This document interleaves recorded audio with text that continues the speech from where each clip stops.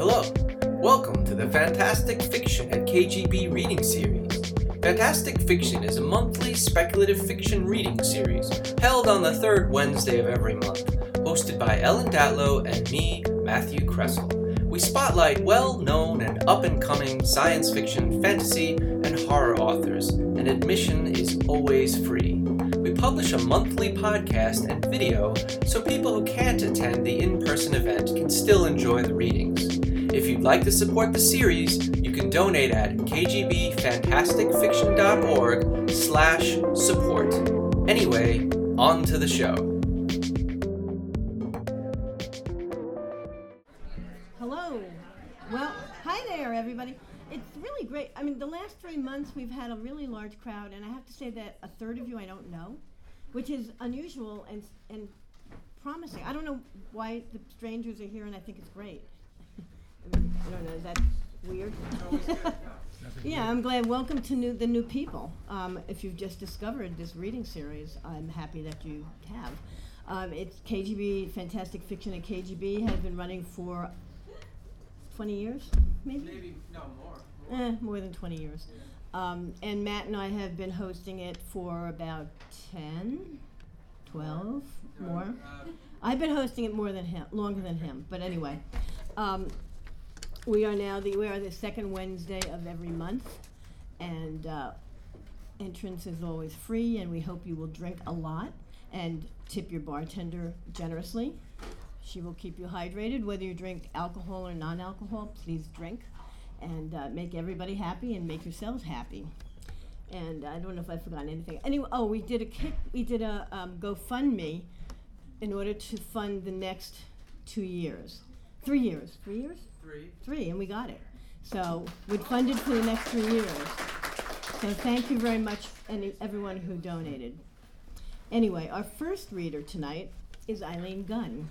Eileen writes short stories. Her fiction has received the Nebula Award in the U.S. and the Sense of Gender Award in Japan, and has been nominated for the Hugo, the Philip K. Dick Award, the World Fantasy Award, and James Tiptree Awards. She will be reading from new work. Please welcome Eileen Gunn.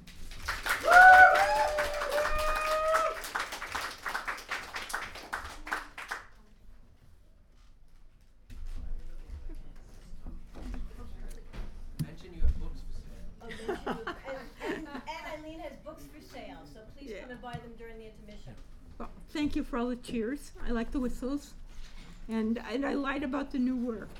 I read that from new work at World Fantasy, but I thought you guys might actually want to hear something from this book, which is like it's a self-contained unit of fictive joy. Okay, I hope joy. Also, I not only have books there, I have coupons that you can use online to buy either this book or any of the other books on PM Press, and it's 25% off. So it's actually better to to just grab a coupon. And okay, so my story is Terrible Trudy on the Lam.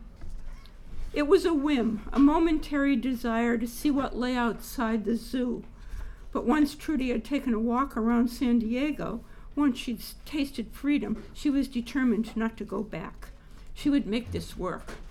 At first, she lived in the city's lovely dark storm drains, emerging every night to forage for yummies in Balboa Park. But she knew her sylvan idyll would not last forever. She needed a long-term plan, and after a week of pondering the matter, she put one together. A job was the first order of business, something that would keep her in shoots and leaves, and hopefully something she could do evenings. She was, of course, as the zookeepers had told her time and again, an odd-toed crepuscular ungulate. Twilight was her very best time of day, though she could go all night if she had to. She considered roller skating. Bears do it, elephants do it, even penguins roller skate. And at that time, roller skating couples in evening dress were becoming a popular nightclub entertainment. Why not tapers? At first, Trudy thought maybe a prey-predator act would be exciting, since tapers have been known to bite viciously when cornered, and that could be milked for comic effect. But tigers, the Malayan taper's principal predator, rarely roller skate well. They consider it They consider it undignified. And often, when strapped into skates, just lie on their backs with their feet in the air as if expecting a belly rub. Trudy considered putting together an act with another prey animal, but she was wary of partners. Not every roller skater who said she was a vegetarian was committed to nonviolence. In the end, Trudy decided to go it alone. A kindly shoemaker created custom open-toed roller skates for her to show off her tiny hooved toes, 3 on each back foot, 4 on each foot in the front. The boots were made of red leather, which contrasted elegantly with Trudy's silver shoulders and black flanks. A black bow tie and a starched white collar pulled the whole ensemble together in a dignified and professional way. A refined Marlene Dietrich look, Trudy thought, right to the silver tracings on the tips of her ears. She practiced skating at night after the rink had closed and everyone had gone home. It was dark, but Tapers had poor eyesight, and she was accustomed to tiptoeing around in a dusky forest. Eventually, the groundskeeper discovered that she had broken into the rink through an unused storage closet, and the jig was up. But by then, she had perfected a hilarious pantomime routine. She skittered out onto the dance floor, flailing about and threatening to crash into tables along its edge. Then, regaining her composure and performing a series of graceful loops and twirls, ending in an axel, loop, double mapes, Euler, double flip. Audiences loved it. In performance, the finale always drew gasps from the aisles, from the tables, and they took Trudy to their hearts. San Diegans, grieving and distressed after the attack on Pearl Harbor the previous year, sought consolation in bars and supper clubs, and Terrible Trudy, the roller skating taper, was a hit. Hollywood celebrities flocked to San Diego, ostensibly to perform for the troops at the naval base, but really to catch Trudy's act at the Chi-Chi Supper Club, a hot new nightclub with a South Seas theme. Trudy sometimes added a lei to her costume. It also served as a midnight snack. As Trudy's star rose, so did her worries about the zoo director, the indomitable Belle Benchley. Mrs. Benchley had pioneered the modern, natural-looking, cageless zoo. Trudy had rejected Benchley's carefully simulated enclosure, and Trudy's wanderlust had challenged the woman to the core. Mrs. Benchley knew Trudy was living in La Jolla and working openly at the Chi-Chi Club, but had made no effort to contact her. How long would this détente last? At first, Trudy seemed to be nonchalance itself. She flirted with members of the audience of any gender who caught her eye. If an object or an article of clothing attracted her interest, she would take possession of it, though she usually returned it to the owner at the end of her set. In such a fashion, she acquired a fedora, and she instantly made it a permanent part of her act. A huge fan of the singer Jimmy Durante, Trudy interspersed her spectacular skating routine with Durante imitations, just as Durante would pause in the middle of a song and break into a quick comedy routine, then return to the song as if nothing had happened. Turns out she was a very affecting singer, with a sense of comedic timing that rivaled Durante's own. Not to mention, she had a schnozola that even Durante envied. The crowds went wild, but the stress began to tell on Trudy, who knew that at any moment Mrs. Benchley could, on a whim, decide to bring Trudy back to the zoo and its fake Malayan rainforest. Trudy had no legal leg to stand on. As she had been reminded by her lawyers time and again, she was the property of the San Diego Zoo. Trudy began downing a quick Tonga punch, or maybe 2, before the show, just to keep her courage up. One evening, she went a bit further than 2 and had not sobered up by the showtime. She went on anyway, rather than disappoint the crowd, and revelers took her markedly sloppy routine as a clever commentary on the club MC, who was notorious for never showing up sober. People laughed and laughed, and their wild reception of her wacky skate dance encouraged her to act out even more. She was careening between the supper tables on one foot, waving the other 3 in the air, picking up customers' champagne glasses with her schnoz, and singing Inka-Dinka-Doo, when suddenly her luck ran out, and her wheels caught on a crack in the floor. Had she been sober and standing on all 4 feet, she could have recovered, but that was not the case. Trudy went flying and landed on top of a table occupied by William Randolph Hearst and his paramour, Marion Davies. Drenched in expensive champagne, Miss Davies fled the nightclub, leaving behind her ermine evening wrap and Mr. Hearst. As the newspapers told the story, Mr. Hearst immediately bestowed the ermine on Trudy to console her for her embarrassment. Miss Davies later vowed publicly never again to leave either her clothing or her man alone in Trudy's presence, declaring, "That little rhinoceros minx has an elevated opinion of her own attractiveness." Here we must acknowledge that although tapirs and rhinoceroses are among the few odd-toed ungulates, tapirs are not rhinoceroses, and neither of them are minks. Trudy, realizing that her career as a headliner at the Chi-Chi Club had come to an end, saluted the audience with her fedora, ad-libbed Durante's signature closing, "Good night, Mrs. Calabash, wherever you are," and lit out for L.A. as fast as she could travel, just one step ahead of Mrs. Benchley. She was only a tapir, making her lonely way in this dreadful world, but she knew when to call it a night. It took just a couple of hours to bus from San Diego to Los Angeles, and by midnight, Trudy, clutching her ermine stole about her, emerged from the Greyhound station on Los Angeles Street. She knew that pretty soon she'd need some kind of fake ID, but right then she sure hoped the cops wouldn't stop an innocent-looking young tapir in a classy fur wrap. The few passengers on the late-night bus from San Diego scattered like roaches when you turn on the light.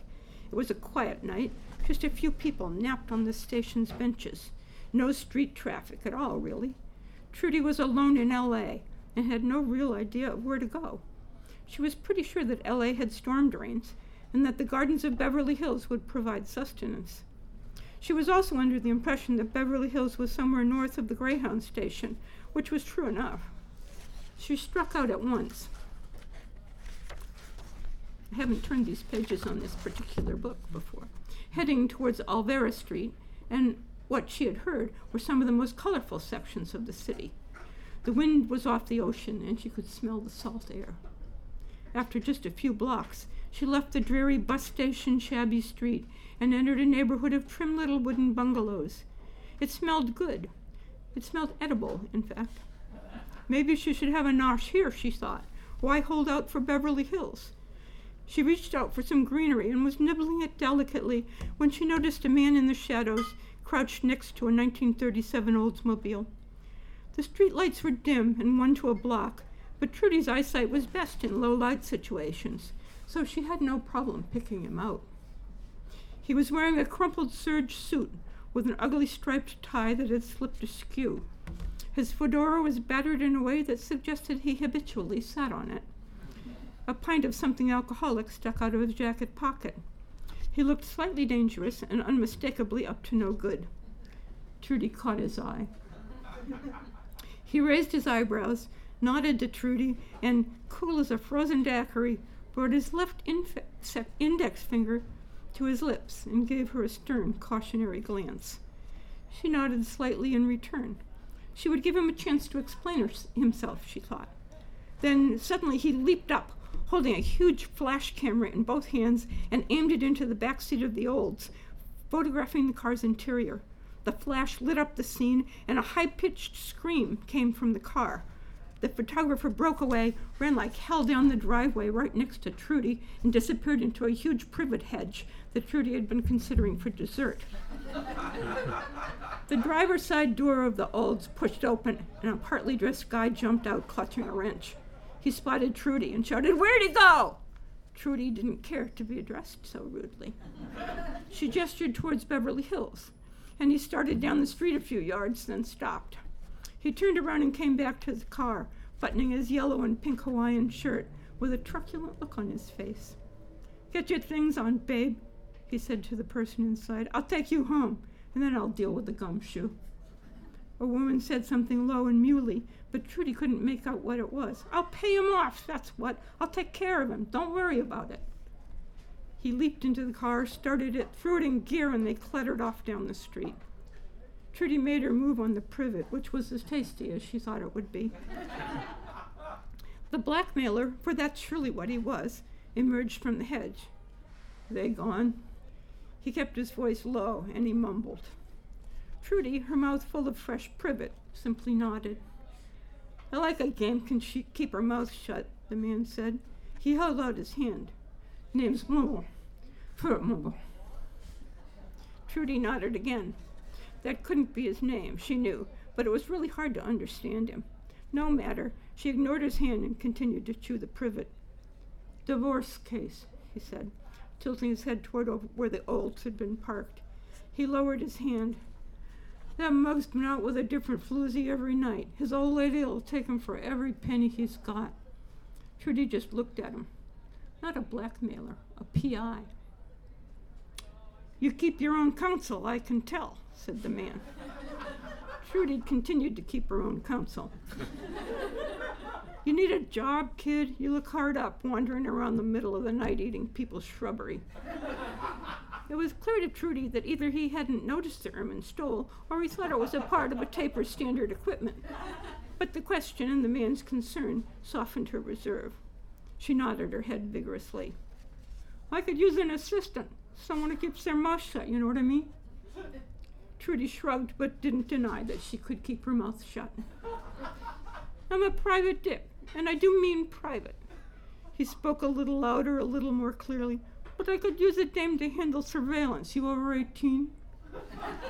Trudy nodded again, though actually she was only 5.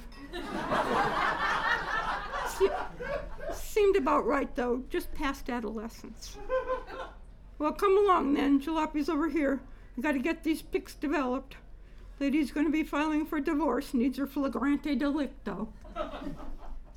I don't want to be anybody's assistant, thought Trudy. I want to be the detective. I want to find the flagrante delictos. But I guess I'll deal with that later. She followed Philip Mumble to his car. And that was how Trudy happened to be in the front room of the detective's office later that night, filling out an application for a PI license, when the irate adulterer came by with a shotgun. She saw his blurred form through the pebbled glass panel in the office door, and she recognized his pink and yellow shirt as the one on the guy who had driven off in the Olds just a few hours before. Trudy was pretty sure that whatever her job turned out to be, some of it would involve running interference when people with whom the private eye had dealt in a professional capacity dropped by to discuss matters. So she put down her pencil and waited for the knock. The knock, it turned out, was the crash of the butt end of a shotgun coming through the pebbled glass. Trudy dashed forward, heedless of flying glass shards. The visitor aimed the shotgun directly into the PI's private office. Trudy reached over with her prehensile proboscis and pushed down hard on the barrel. The gun went off and sent a load of buckshot through the open office door and right into the front of the detective's desk.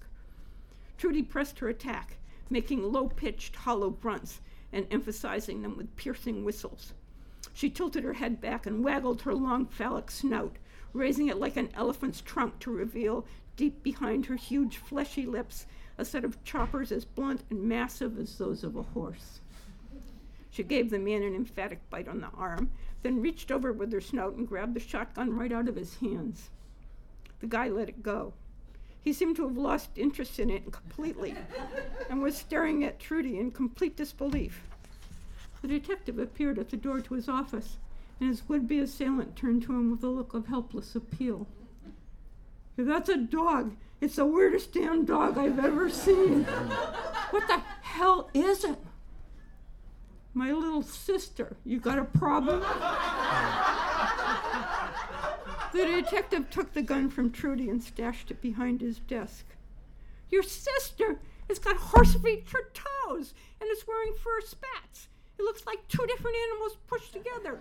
A white one in the front and a black one in the back. He seemed on the verge of hysteria.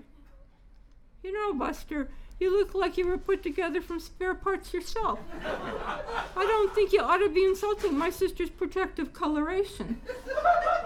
May I inquire as to the purpose of your visit? Trudy was surprised and pleased to hear the gumshoe defend her like that. She had thought he wasn't any too thrilled to be told that she wanted to be a detective. In her experience, Men did not take kindly to females of any persuasion who aspired to their jobs. Perhaps this one was different. "Give me the negs," said the miscreant. "You know what's good for you. Give them to me right now." "You're not in a great position to make demands, buddy," said the detective. "You want, the cops can make you a set of prints suitable for framing." The man leaped for the shotgun, but the quick-witted gumshoe kicked it away. Then the fellow pulled a knife. Unarmed and taken by surprise, the detective grabbed an office chair and raised it to keep his attacker at a distance. But it was clear to Trudy that he was not going to win a fight against a thug with a knife. She looked about for a weapon, or at least something she could grab and throw. Her eye fell upon her ermine stole. It was fluffy and soft and white, a garment that made her feel like the cutest little bunny in the world. But she knew that ermines were basically weasels in white coats. Vicious. The stole would distract the knife-wielding adulterer, perhaps tapping into an atavistic human fear of the weasel. Trudy grabbed the stole with her snout and waved it, as if teasing a bull, to get the intruder's attention. He looked up and stared at her in a baffled panic. What was the beast doing now? Trudy flung the stole at the intruder, and it wrapped fuzzily around his head like a flying squirrel. The detective quickly picked up the shotgun and hit the knife out of the panicked miscreant's hand. 5 minutes later, the fellow was neatly trussed and tied to the chair, and Trudy, wrapped again in the ermine, sat with her new boss on the wooden anteroom bench, awaiting the arrival of Detective Lieutenant Breeze. The detective poured them each a shot of Old Forester. "You got it, kid," he said, tipping his glass toward her. "You're cool-headed, aware of your surroundings, and deft at improvised distraction. I'll see that your PI certification is approved." He downed his glass and then poured another one. "You got a job here with me as long as you want it, if you don't mind occasional gunplay." Trudy thought about it. She knew that there would come a day when she would flee the dark, cynical world of the L.A. gumshoe, just as she had fled the sleepy San Diego Zoo and the tacky Ritz of the Chi-Chi Club. It might well involve gunplay and hot pursuit, and that was okay with her. The thing you want when you're a prey animal, Trudy thought, is intermittent excitement. She could have a decent, happy life as the occasional target of someone's violent intentions because she loved the pure energy of being chased. She bore no malice towards those pursuing her, and her heart soared at every triumphant escape. She wondered if Mumble, whatever his name was, who, like most detectives, lived for the chase, would understand. Maybe she'd ask him sometime, but not now. Trudy nodded to Mumble and took a sip of bourbon. She smiled a hidden taper smile. Mrs. Benchley might yet track her down, but for the time being she had escaped. And she had a job. Life was good. Now there's an author's note. Terrible Trudy was a resident of the San Diego Zoo in the 1940s and 50s. Her escapes caught the popular imagination, but eventually zoo director Belle Benchley tracked her down and persuaded her to return and stay put. Trudy died of comfortable old age in 1959 in retirement at a rainforest habitat in the San Diego Zoo. Mrs. Benchley, influential in her advocacy of humane animal habitats for zoos, followed in 1972. Thank you.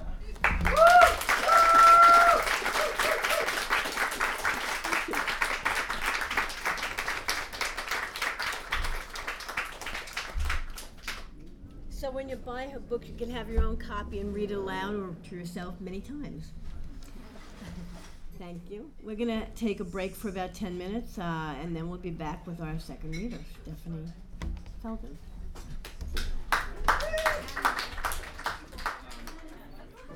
As Ellen said, this is Fantastic Fiction at KGB. We're a monthly reading series. It's the second Wednesday of the month. We switch from the third. Thank you all for those who have donated to our GoFundMe. Ellen mentioned that we successfully funded 3 years. So thank you so much. We would love to do 4 or even 5 if we can, right? I mean, you know. But I promise not to nag anyone. We promise not to nag anybody. But if we can, we left the GoFundMe open, so if you want to. donate. We appreciate it. Also, please buy drinks at the bar. The KGB bar is always free. There's never a cover. All we ask is that you buy a drink, hard or soft. Please support the bar. By supporting the bar, you support the series and keep us going forever, hopefully. Before we get to our next reader, Stephanie, who's right there, a couple mentions real quick. As we said earlier, Eileen Gunn has books for sale, so come up and buy a book. And if you can't buy a book, at least take a PM Press coupon to get 25% off, and then you could buy Eileen's book online. Also, Stephanie, who doesn't have books for sale, but she has book plates with her. So you can get a book plate signed. And for those who may not be familiar with what a book plate is, it's like a sticker that you put in the book. I think everybody here probably knows what that is, but just in case. So yeah, please do that as well. So we have, I can't believe it's November already. Next month is our last reading of 2022 with Richard Kadri, who's right here, and Cassandra Kaw. So we're excited to have them read for us, so that'll be great. Next year, January 11th, we have Christopher M. Savasco, and some of you may know who he is. Used to edit a little historical fiction magazine called Paradox, which was big back in the day, and another local author who hasn't confirmed yet, so I can't mention their name, but we're excited to have them. February 8th, Marie Vibert and Jeffrey Ford will be reading for us. March 8th, Scott Lynch and Elizabeth Bear. April 12th, Peng Shepard, and our favorite guest. TBA. Yes, thank you. TBA. June 14th, Nathan Ballengren and Dale Bailey. May. Who do we have for May? I thought it was still open. John Langan and Paul Tremblay. Oh, I didn't put that in my book, so there you go. If you didn't, just for the sake of the podcast, John Langan and Paul Tremblay in May. So, yeah, we're super excited about 2023 coming up. We hope you will join us for that. If you can't make it in person, we have a podcast online at kgbfantasticfiction.org. Also, sign up for our mailing list where we just send out, once or twice a month announcements about the reading. So, on to our next reader. Stephanie Feldman is the author of the novels Saturnalia and the award-winning debut The Angel of Losses.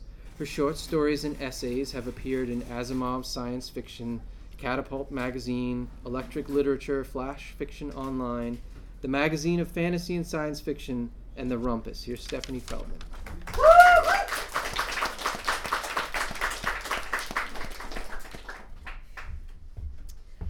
Thank you. Thank you to everyone for coming out, and thank you to Matt and Ellen for inviting me here. Can everybody hear me okay? I'm so bad with microphones, and I think I always will be. Okay, I'm going to read to you from Saturnalia, which just came out a couple weeks ago, and it's a little different than Terrible Trudy's story. A little darker, maybe. I don't think I have to tell you too much for context, except that this book takes place in a world that is kind of like ours, but a little bit farther along in climate collapse. And it also takes place in a world, in a Philadelphia specifically, that celebrates a wild winter solstice carnival that has gotten bigger and bigger as life has gotten harder and harder. And this carnival is organized by these elite social clubs. And my main character is a former member of the Saturn Club, but she left after a great betrayal, and now is coming back to do a favor for a friend. He asked her to get a package for him and didn't tell her what was in it, so you can imagine it's, rough. And she wouldn't go back, except she needs the money, and he's promising her a cash reward. So here she is, Nina, on her way back to the Saturn Club. My coat is not thick enough for this winter night, but the crowd has a heat of its own. Everyone is drinking. The smell of roasting meat is in the air.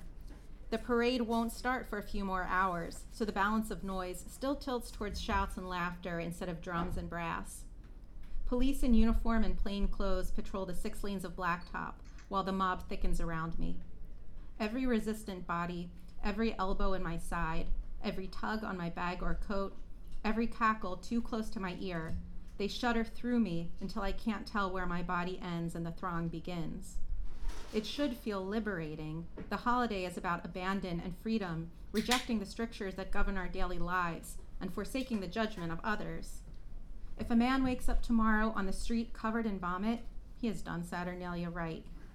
If he has been arrested on minor charges, he has done Saturnalia right. If you get raped, though, it's still your fault. I guess I wasn't supposed to be funny, but I'll take it. The carnival mask covers only the bridge of my nose, but suddenly it's hard to breathe. I push it up on top of my head and suck in the frigid air, in and out, until it's easy again. No time for that now, though, for panic or for shame either.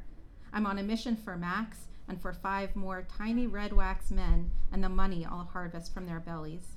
A couple months' rent and maybe the future I forfeited when I walked away. Theaters, luxury hotels, and Baroque department stores line Broad Street.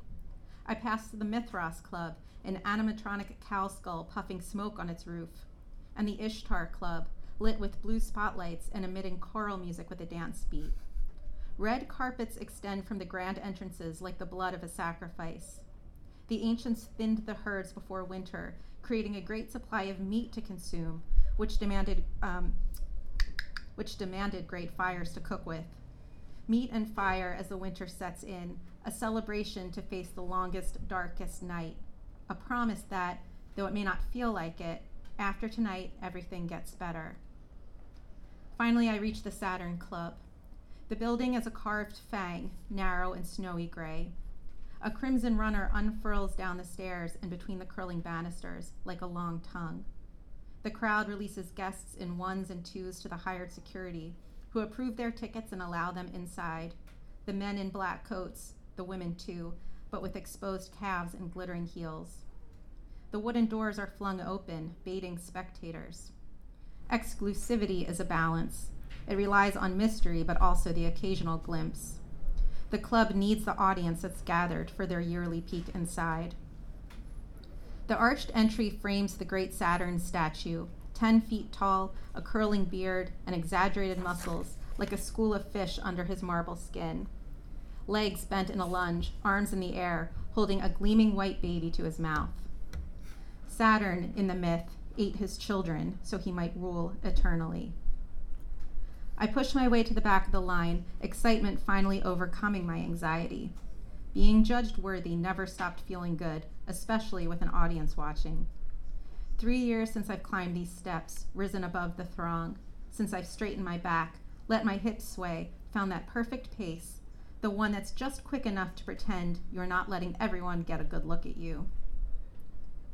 The line streams up the stairs and soon it's my turn. I adjust my black mask and open my patchwork shoulder bag, too shabby for this party, but the proper size, Max said. The guard sweeps aside my wallet, phone, lipstick, looking for weapons. He doesn't check the interior zippered pouch with a tiny brass key.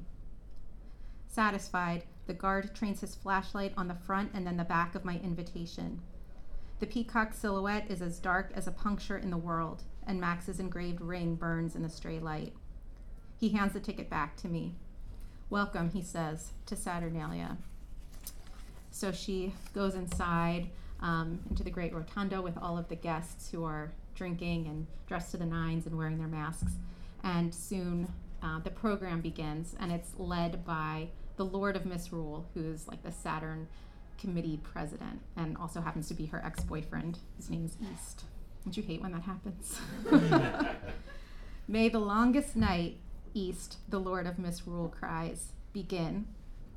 For a moment, there's just the echo of his voice, and then a cheer erupts. The greatest cheer, I think, I've ever heard. The audience loves this stupid show. They raise their fists and glasses in the air, they stamp their feet, they kiss each other. I remain still.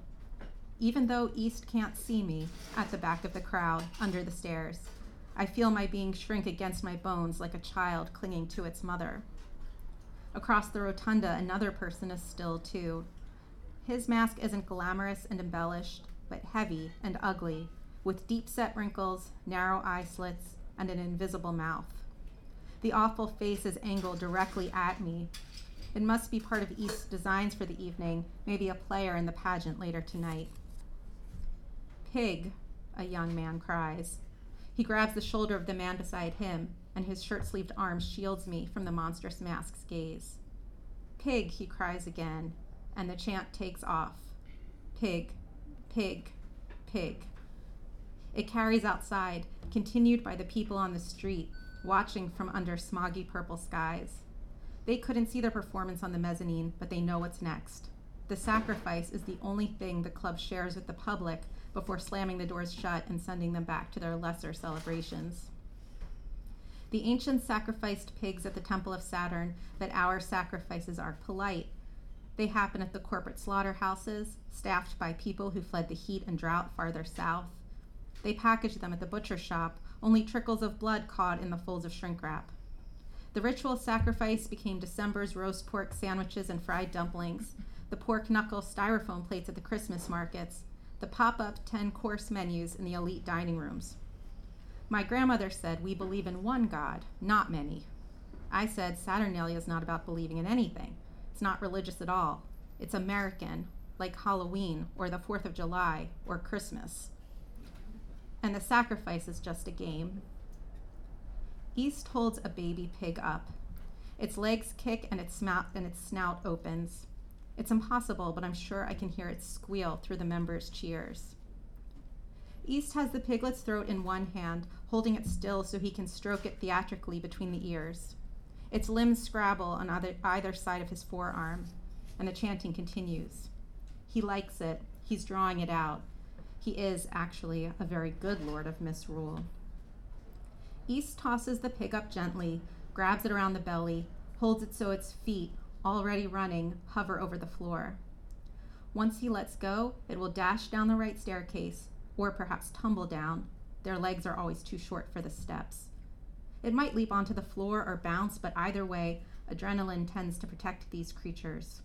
It will right itself easily, flee in circles around the statue, and sooner or later it will run out the door, down another treacherous staircase and onto the street. Sometimes the piglets are found days later, wild in the alleys, and sometimes they're found dead, stepped on by accident, fed things they shouldn't eat, teased and chased until their hearts explode in their chests. East sweeps the pig up again, points it to the left staircase, and this side of the room roars. He straightens and throws back his head, laughing. The piglet struggles against his chest. Somehow, the crowd grows louder. They want the creature to run. They want to reach for it with their hands, wet with alcohol and sweat. Always someone tries to catch it, but rarely do they succeed. It's okay. There's no humiliation in being bested by the piglet. It's just a baby. A grown pig is too heavy and strong. A grown pig can hurt you. Now East holds the animal above his head, and the cheering is weighted with booing and hollering. The taunting has gone too far. "Let him go," cries the man before me, hands cupped around his mouth. "Let him go." A shadow seems to pass over East's face, his smile perhaps faltering, and then his balance falters, and he takes a little step backward. The piglet thrashes. East recovers, brings the pig down to chest level, but before he can place it on the ground, it slips out of his hands and over the railing. It bounces off the top of the Saturn statue. No, it doesn't quite bounce. It hits the god's head, crowning it in a dark spatter, and slides down its back. The crowd is like a fire, quenched. A loud gasp and then silence. People crane their necks. A few put their faces on their partner's shoulders. One man uncovers his eyes and grimaces and covers them again. But the man with the crooked tooth before me, he has excitement in his eyes. I look away, but find that same exhilaration in the smile of a woman with a red feathered mask, and two men elbowing each other and chuckling. The man with the monster mask remains inscrutable, but he's come closer, only a few yards away from me now. East is at the railing, leaning over to see what he's done. A spotlight's blaze turns his face to blue marble. Behind him, the other committee members glance at each other. One steps forward, straining to see. Amparo remains in place. She turns to East, and she must say something to him because he looks back at her. He winks. He did it on purpose. At this point, Nina is upset by this, as you might expect, and she runs outside to gather herself again, and she decides she's going to stick with this mission, find that box, get that money, and this is right when she decides to come back into the building. When I turn to the kitchen doorway, the costumed man from the rotunda faces me. He's tall, with a wormy, bone-pale face. The mask is nearly a helmet, covering his hair, and up close it's hideous. Braided white cords, torn into furry slits where the eyes blink, pink as disease. The mouth is lipless, an overly long gash beneath a flat nose. I take a step back. "Are you in the pageant?" I ask. But he says nothing. The costume is too meticulously weird for anything else, and his jerky movements are practiced. The pageant is supposed to be a discreet performance, but maybe East's plans are more elaborate. Maybe it's started already. The mask doesn't move, but I hear a hiss, like breath or the beginning of a whisper. I feel myself leaning forward, a tie to his moon, or perhaps I'm dizzy from the proportions of his costume, sleeve cuffs brushing mid-thigh, wide trouser legs the same pilly gray as the coat, pooling over invisible shoes. He steps forward. His hiss grows into a wheeze. A chill of revulsion runs through me, like when a roach crawls out of the sink drain while I'm brushing my teeth, like when a mouse scratches inside the wall beside my bed. The breeze picks up, and the man presses down a flapping lapel. His arms are gloved in the same knotty white material, and his fingers are far too long. They must be prosthetics, but they're so detailed. They quiver like antennae in the wind, multiple knuckles on each finger flexing. The fingernails are as thick as tree bark. He steps forward again. Not really a step, more like a jolt, a heaving of weight. "Get away from me," I say. He takes another jerky step, and I shout, "Don't touch me." He wheezes through the mask. He's trying to scare me, and it's working. A familiar, nauseating mix of shame and anger grows inside of me. He's big but unsteady in that costume. If I hit him high in his chest, he'll stumble. But then he heaves toward me again, and my panic returns. I scramble down the concrete steps and pound against the fire door, firm in the frame and with no handle. "Let me in," I cry, then glance behind me. The man is completely still, watching. I bang the door again and again, and finally it opens. I push past the janitor. "Whoa." He drops a full trash bag and puts his hands up like I might try to fight him. "Close the door." I step across a dotted trail of pig's blood. The janitor leans into the night, searching for whatever frightened me.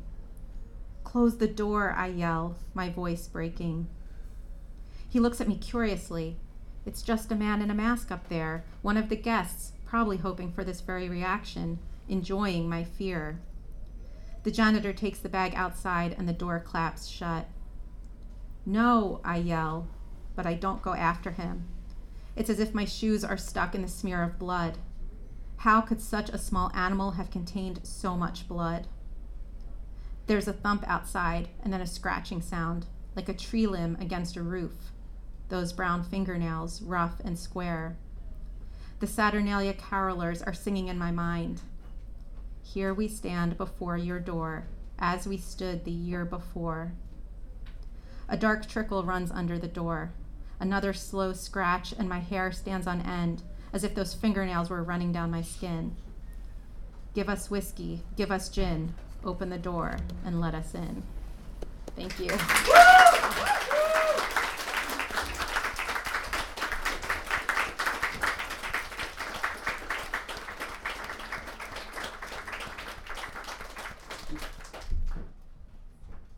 Thank you very much. So we have book plates that Stephanie can sign. We have books that Eileen can sell you for a low, low price of something. And please buy a drink at the bar, and we hope you will be back next month for our reading. So thank you so much for joining us. And see you next time.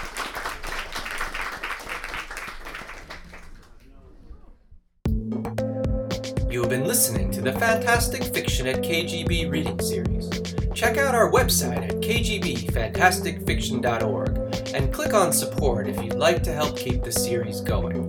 Anyway, that's our show. Thanks for listening, and see you next month.